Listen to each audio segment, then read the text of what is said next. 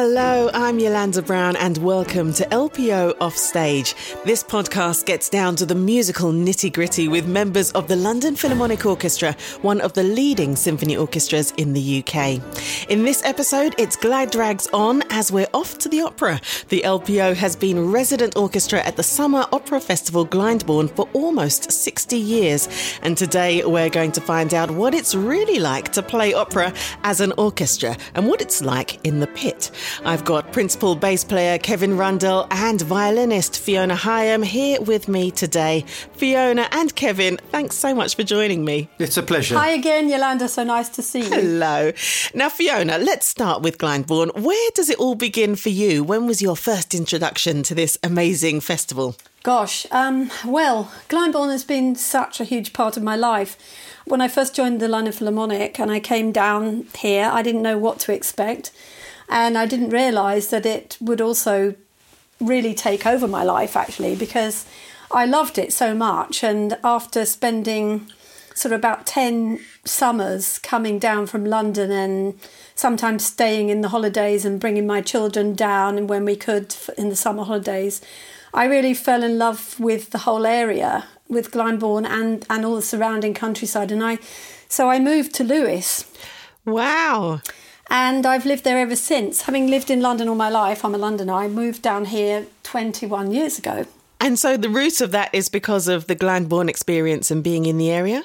It occurred to me that while I was commuting down here for the summer months from London, I could live here and actually do the commute back to London in the winter rather the other way around. Yes, And flip it. Exactly, and it's really wonderful because I did bring up my daughters here and they grew up at Glyndebourne, really. Wow. Because they were, well, first of all, they were inside the pit, listening to operas even before they were born. And my second daughter was actually born, well, 3 days after I gave birth, I performed in an opera at Glyndebourne, which is quite strange, I know, but it was a performance that I couldn't really miss and I felt fine and everything, but they were just part of it. That's beautiful. Well, that's what you call an absolute connection with the Glyndebourne Festival. And we're going to dig a bit deeper so that our listeners know exactly what it is we're speaking about. I mean, this festival, Kevin, goes from May to August. What's been your relationship with Glyndebourne? It's very long-standing, really. The first time I ever went to Glyndebourne was when I was at music college, and it was probably, I'm not going to reveal the year, but there was a girlfriend, and she said, "Oh, there's this great place." And I had a car, so I think that was the attraction for her. So we drove down to Glyndebourne. I remember putting a bottle of champagne in the lake and and doing all this stuff. And then after that, I think in about 1985, there was an opera by Oliver Knussen called Where the Wild Things Are. Right. And the London Sinfonietta did that. I wasn't in the LPO by that time, and I went and played in Where the Wild Things Are, conducted by Ollie Knussen, and that was great. But then when I joined the orchestra in the early 90s, of course I've done every season as much as I could possibly do down there. And the same as Fiona, I mean, I fell in love with the area and also decided that the concept of travelling backwards and forwards, for me that would be a 150-mile round trip. Every day. No. And I was lying in bed last night thinking about this. It represents about 12,000 miles. Wow. A Glyndebourne season. Yes. And so our family decided that we would go and stay down there. Shamefully, we were in a little ridge tent in a campsite. That's the real festival spirit there. Up the road. And we graduated to a lovely big folding camper. And now we've upgraded that further, and we have somewhere to live down there. For the last 30 years, I've spent every summer down in East Sussex and loved it. And as Fiona said, I really love the area. I still live in my house in leafy Surrey, but we spend the summers down there. I don't really know what my garden is like in the summer because we come back and weed occasionally. Oh, that's lovely to know that such a beautiful setting has sort of made you change your life choices. Fiona, so what would the rest of the orchestra do? I mean, it's lovely that you've been able to make this setup and make these changes to the way that you live and where you live. But do most of the orchestra commute then? And how long does it take to get there? Yeah, I think on the whole they do. They all commute. Some of them commute by car. Nowadays, more of them commute by train. And there is a little shuttle bus that the Glyndebourne Opera House run for the orchestra, which meets the trains at Lewes Station and drives us the 4 miles to the Opera House. So that's very convenient. And I actually live very close to the station, so I take that shuttle bus as well because I don't have a car. I gave up having a car about 10 years ago because I don't need it here. But actually, I also walk to Glyndebourne over the top of the Downs when I can. Wow. Which is the most beautiful walk, because it's through fields of cows and sheep. And actually, there's a field full of larks, which is just amazing. And I think, sometimes I think to myself when I'm walking to rehearsals, that there can't be many jobs where there's a perk like this. You can walk through such beautiful surroundings and then arrive at this gorgeous opera house and play amazing music, so I just think we're so privileged in the London Philharmonic. I understand the surroundings now and how beautiful it is. The only thing I've heard coming through the different episodes of LPO Offstage is how tight that pit actually is. What is it like performing in the pit at Glyndebourne, Kevin? Well, I think tight is the very word. The first rehearsal for any opera is a great fight for space. Wow. And as a bass player, we're always at the back. So we're either at the back of the pit or to one side. And of course, everybody gets into the pit and they get quite comfortable. And then it's like a wave. It goes out to the back of the pit, and we find that we haven't got room to bow. We haven't got room to sit, so everybody has to shuffle forward a bit. So, and then all the stands get marked for each opera, and there might be, perhaps 3 operas running concurrently during the season, and then. So there'll be all these different coloured stickers all over the floor to show where a stand for Magic Flute has got to be. And one for the Mikado or something.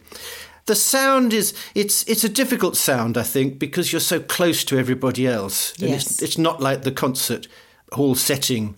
The sound gets away and it's a kinder sound. So it's the only place really where I have to resort to putting earplugs in sometimes. Interesting. Which I hate doing because then, of course, you can't hear things properly. You can't hear yourself.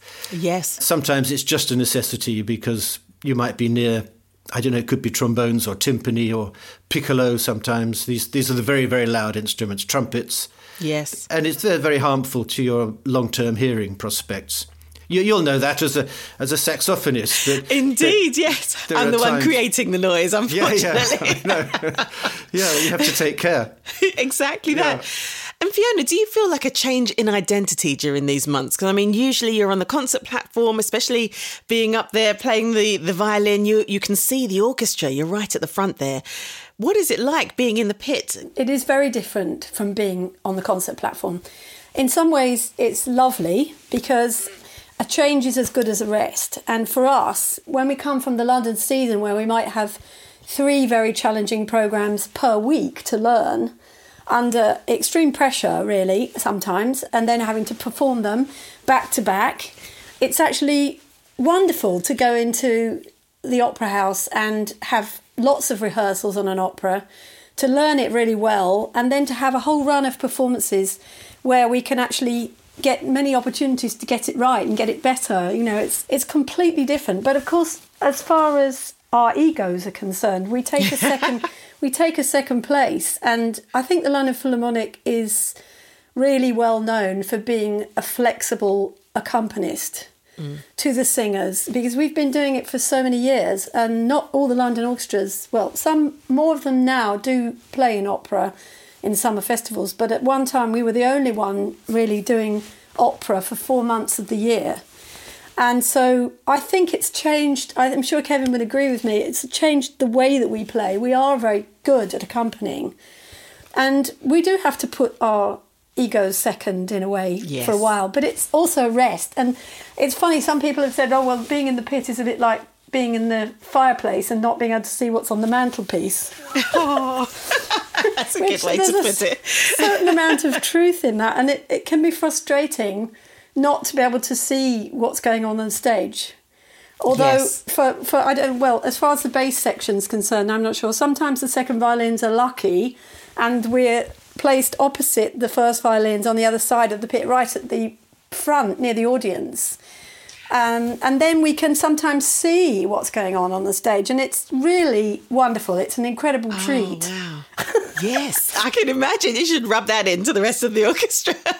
And I think, Fiona, you've just provided me with what is going to be the phrase of my life now. A change is as good as a rest. I love that. I'm taking that with me. Now, Kevin, tell me about the change in repertoire, because, you know, you, as you say, sometimes you're really preparing these concerts. What is it like to actually be able to sit down and really enjoy the opera repertoire? But what is it also like to play? Well, I think the opera repertoire is fantastic. You know, before I joined the LPO, I was 10 years at English National Opera. Right. And earlier in my life, I was 4 years at Covent Garden. So I've spent a lot of time sitting in pits, playing operas. The thing that I would echo from what Fiona said is the joy of doing a run of 10, 15 performances, no rehearsals. By that time, you get into that, you just turn up at the theatre and you do the performance. You warm up a little bit, then play the performance and go home. And wow. there's no rehearsal. There's nobody telling you what you're not doing right. That's interesting. That's wonderful. Astonishingly, there are very few disasters. Wow. Yeah. When you think what's going on, I can think a handful of cases, and none at Glyndebourne, where a show has actually come to grief. I can think of one performance, but that was for a different reason. Tell me, please. Spill it all, Fiona. This is probably one of the most, horrendous things that has ever happened at Glyndebourne, actually, but it was fine in the end. But we were playing Rusalka, and the production was very dark at that point, and it's all sort of in the forest, and the soprano is singing, and she's walking sort of backwards, and we were all sort of lulled into a kind of dream world with this beautiful music at the time. And suddenly, the most horrendous thing happened. She stepped over the back of the stage, backwards, over the top of the stage, and fell into the orchestra pit. No! Yeah, and it's a very, very big drop. It's not insignificant. Yes. And there was this terrible gasp went up from the audience and the orchestra. And just for a few seconds, there was just a sort of silence, and then everybody rushed to help her. But of course, everything stopped. The lights came up. Her fall had been broken by a cellist. I was going to ask. She had landed partly on a cello and a cellist, but the cello was slightly damaged, but he wasn't injured. And she was remarkably unhurt. She was bruised, but the thing is, she came back sort of for the next performance. But it was probably one of the most shocking things that's ever happened at Glyndebourne. Very much so. Yeah, it happened right in front of me. I saw this lady fall from the sky, and there she was lying on the floor. I must say, I thought she was dead for a few moments, because of course she was unconscious. Yeah, of course. It was horrific to see this. Wow. She went white as in fact she was wearing an all white costume, and she something out of a horror movie, isn't it? She blended in with that perfectly. Oh my goodness! The look she had, yeah. So are there railings there now? There's a net, but it couldn't possibly stop the weight of a person. Oh, I see. No, and I think she actually bounced out of the net. Oh, she stepped back into the net and then went back over into the pit. I think that's what happened. My goodness! Oh, well, we're glad that she's okay. What an experience that would have been. And so did the performance carry on that night, or was it sort of closed? There was an understudy who was singing a different role in the opera, so she had to get changed quick and take on the role of Rusalka. Wow. And then they had to get somebody to cover for the understudy, so everyone moved around a bit. The singer wanted to come back and do the third act. I can imagine. But of course, she had to go to hospital to be checked out, and she must have been suffering from severe shock. Yes, absolutely. Goodness, so there's drama up above and below the pit in opera. Oh, well, we're glad that she's okay. Thank you for sharing that, Fiona. Oh, goodness. And what about the atmosphere of the festival itself? Is there like an excitement that this is a very special occasion, it's different, and does that filter through to backstage? It has a different atmosphere from concerts. I think everybody who goes to Glyndebourne really looks forward to it, especially if it's a nice day, because it's the most amazing experience actually to go there, to be in this gorgeous garden where there's an hour and a half's interval almost, where you can go and have a picnic or eat in the restaurant, and people like to dress up. And it's the dressing up thing at Glyndebourne. When I first went there, I thought it was incredibly pretentious and silly. But actually, over the years, I've realised that it's all sort of part of the occasion and it's really fun. It's not a dress code as such. I mean, you don't have to wear, evening clothes. You can really wear anything you like. But it's really fun. But the man in the grey suit always looks out of place. Yes, they look wonderful. And one of our games actually was to sit up in the green room and watch people coming into the Opera House where they couldn't see us upstairs in the Opera House, and sort of comment on people's outfits privately and say, "Oh Doing gosh, the red look carpet. at that dress! That is amazing." And does that filter to the orchestra as well? Do you have to dress in evening dress even though people can't see you? Or can you wear what you like? No, we wear dinner jackets. The men wear dinner jackets and a black tie. And the ladies we wear normal concert dress that we would wear on the concert platform, in long black dresses or suits or whatever. It's all part of the occasion, and it wouldn't be the same if we were all sitting there in our jeans, definitely, No. Exactly. Does the atmosphere outweigh the music at all? Is the audience different to a concert-going audience? Yes, I think so. I think that there are two halves. There are some who are there because they want to listen to the opera, and they're very knowledgeable, and they love opera, and a lot of people will spend a great deal of time going around Europe and going to America listening to opera. And then there are those people who have gone for the picnic and to have a good laugh at the sheep. I think one of my favourite comments was I overheard somebody saying, "Oh, so they're not all local singers." Oh, goodness. And I thought that put it, that was like somebody asking you, "What's your daytime job?" When you've done a concert. What's your proper job? Yeah, what's your proper job? But we've all had that. And, I've done a lot of presenting for the proms, and I remember sort of, especially in a season, trying to show that it is music for everyone. Although there are traditions and, it's a long-standing festival in itself, it is for everyone. Do you feel that Glyndebourne has that, or it can have that appeal to sort of open itself up to more people? I think they try very hard. They do under 30s. And I think the idea is that they sell tickets for £30 and basically for under 30-year-olds, because one thing we haven't discussed is the cost that it is to go to Glyndebourne, which is phenomenally expensive. They receive no public subsidy. Any money that they spend on opera, they have to get from audiences or from the restaurants. Yes, and so there's a huge commitment there. The idea of this extra long interval, an hour and a half, you were saying, why do you think that is sort of something that people look forward to, Fiona? Well, because of the gorgeous surroundings, and the gardens at Glyndebourne are spectacular. There's a beautiful lake, a natural lake that you can walk around. There's a rose garden. There is the ha-ha, which is this amazing thing, which is a feature of English country houses traditionally, which is a sort of optical illusion. So when you're sitting on the lawn near the opera house, it looks like there is no barrier between you and the field where the sheep are or the cows.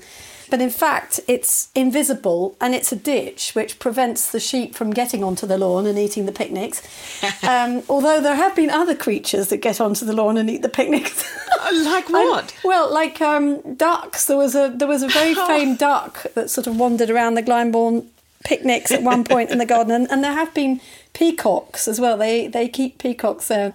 I think a lot of people come and they think that they have to have a very posh picnic with a table and candles and everything else. And some people do really go for that and have a very, very elaborate picnic. But, you can equally just come and bring a rug and a sandwich and just sit in the middle of the garden and just love it, have a great time, Sounds beautiful. I'm sold. I tell you, I'm sold. And what about for the musicians then? I mean, an hour and a half between playing, you've warmed up, you're in the moment, and then you've got to sort of almost warm down quite a bit. Kevin, what do the orchestra do? And do you like the idea of that gap? Well, there's various things. Quite a few people go on a health kick and they might get their running kit on. And there's a big hill just opposite the Opera House called Mount Caburn.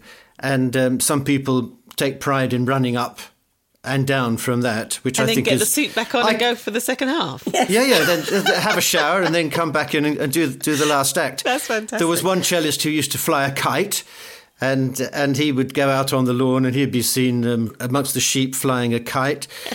In years gone by, there was a bass player who took a Tai Chi class, and they would go off into the woods, and they had maybe half a dozen people doing Tai Chi.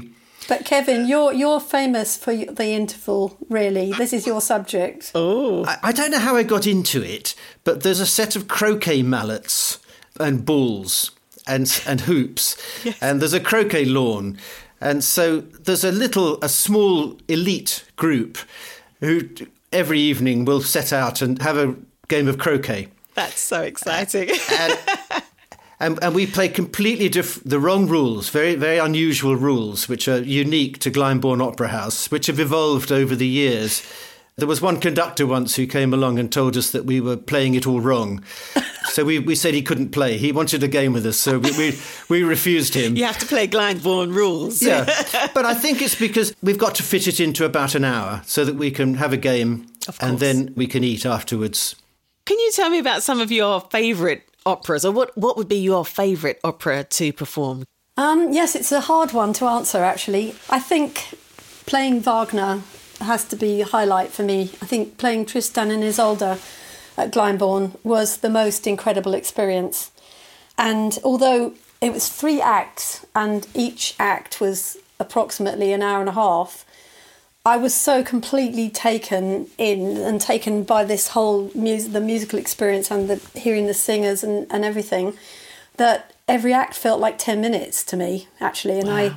And at the end of the performance, you'd think, having played, it's a huge play for everybody, you'd feel very tired. But actually, I didn't feel tired at all. I was so euphoric after performing Tristan that it took me hours actually to calm down. I had to go home and drink a lot of red wine. Just to bring yourself back. The conductor really then holds this thing together, right? The conductor can see above and below. Is that right? Yeah. The conductor's in charge. Conductor's in charge. Yeah. And so are there any favourite conductor moments or favourite conductors that you love working with when it's a full opera production?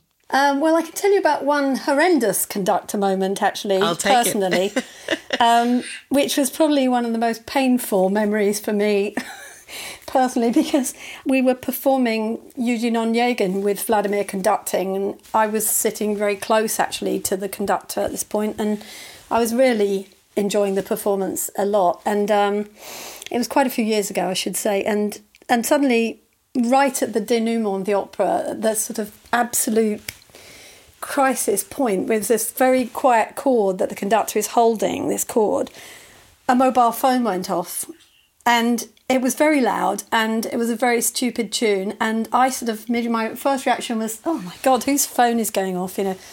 And then I realised that it was my own. No! And I tried to, it was a new phone, and I thought I'd switched it off, and I didn't really know how to switch it off. I didn't even recognise the ringtone, as I say. But so I got hold of it, and I tried to turn it off, and I just couldn't do it. I was kind of struggling to turn this thing off. All the time, Vladimir was holding this chord and looking absolutely furious. Because he didn't realise it was anybody in the orchestra, actually, although we were quite close. It was very dark. He thought it was somebody in the audience behind him, and I think he thought if he held the cord longer, it would stop. Yes. But in the meantime, I was trying to turn it off and just dying 1,000 deaths. No. But anyway, and all my colleagues around me could see what was happening, and they were laughing, I have to say, but I was dying, really, of shame. 2 days later, I did actually confess to Vladimir that I was the one who had been responsible for this, and I can just say it was not an easy conversation. Oh, good on you for owning up. Oh, what did he say? He just said, well, what can I say? He said, I was devastated. And I just sort of burst into tears and said, so was I. Oh, no. But then I must say after that, he said to me, well, thank you for your honesty. He said, I appreciate your honesty, you know. Yes, I think eventually he forgave me, but it took a long time. It took a lot of good playing to I mean, what can you do? That must have been a horrendous feeling. I'll never forget it. I was looking forward to telling that story, Fiona. Sorry, Kevin. Sorry. That's okay. And so acoustically, could everybody... I mean, was it loud, Kevin? Oh, yeah. Yes. Oh, yes. And strategic as well. As Fiona said, it was the moment of the opera. Quietest moment in the whole opera. And literally, I think 3 minutes before the end. And the irony of it was that it was my youngest daughter who was calling me. And in fact, the performance was running about 5 minutes late.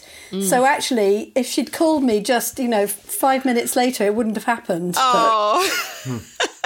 Well, from the womb to the auditorium, I tell you. Yes. Making lots of appearances. Oh, thank you for sharing that, because I would want to forget that for sure. I understand that you were performing The Ring with Vladimir Yarovsky, and that had to be cut short. Were you enjoying that repertoire, Kevin? Yes, very much. Yeah, it was a terrible shame. I've never played Götterdämmerung, which is the fourth one. Yes. The Ring is 4 big chunks. I've done them before, but at the LPO we've done the first 3. Well, I mean, which year was it? It was this year, wasn't it? This year, yes. 2020. 2020. 21. 21. What year are we in? I know what year. Who knows what year it is? We were meant to be doing Götterdämmerung and then doing 2 cycles of all 4 of them, which I was really looking forward to doing because it's an achievement, I think. I wonder whether the orchestra will do it now. I think we'll probably do a Götterdämmerung sometime in the future. The idea of getting all those singers together and booking them years in advance and putting them on stage and having it all together. But, I mean, I know this has happened to everybody across the artistic world. Yes. That everything's been cancelled. It's devastating, isn't it? But I think for me, that is the saddest thing about this whole year. The fact that we're not going to be able to complete our Ring. Yes. Because, I mean, as you said, Kevin, you've performed the whole Ring before, but for me, this would have been the first time.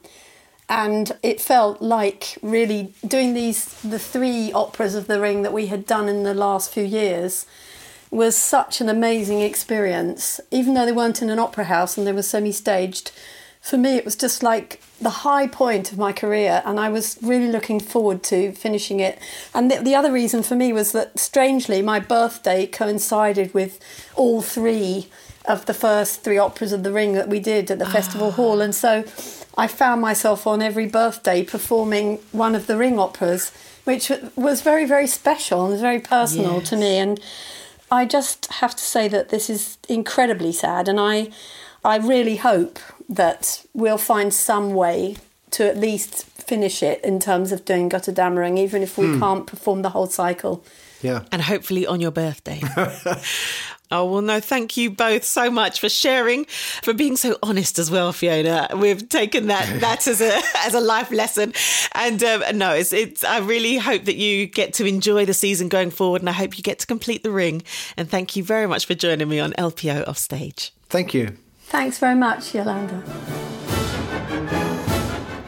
That's it for now from LPO Offstage with me, Yolanda Brown. Thanks so much to Fiona Higham and Kevin Rundell for their insights into what it's like playing opera in the LPO.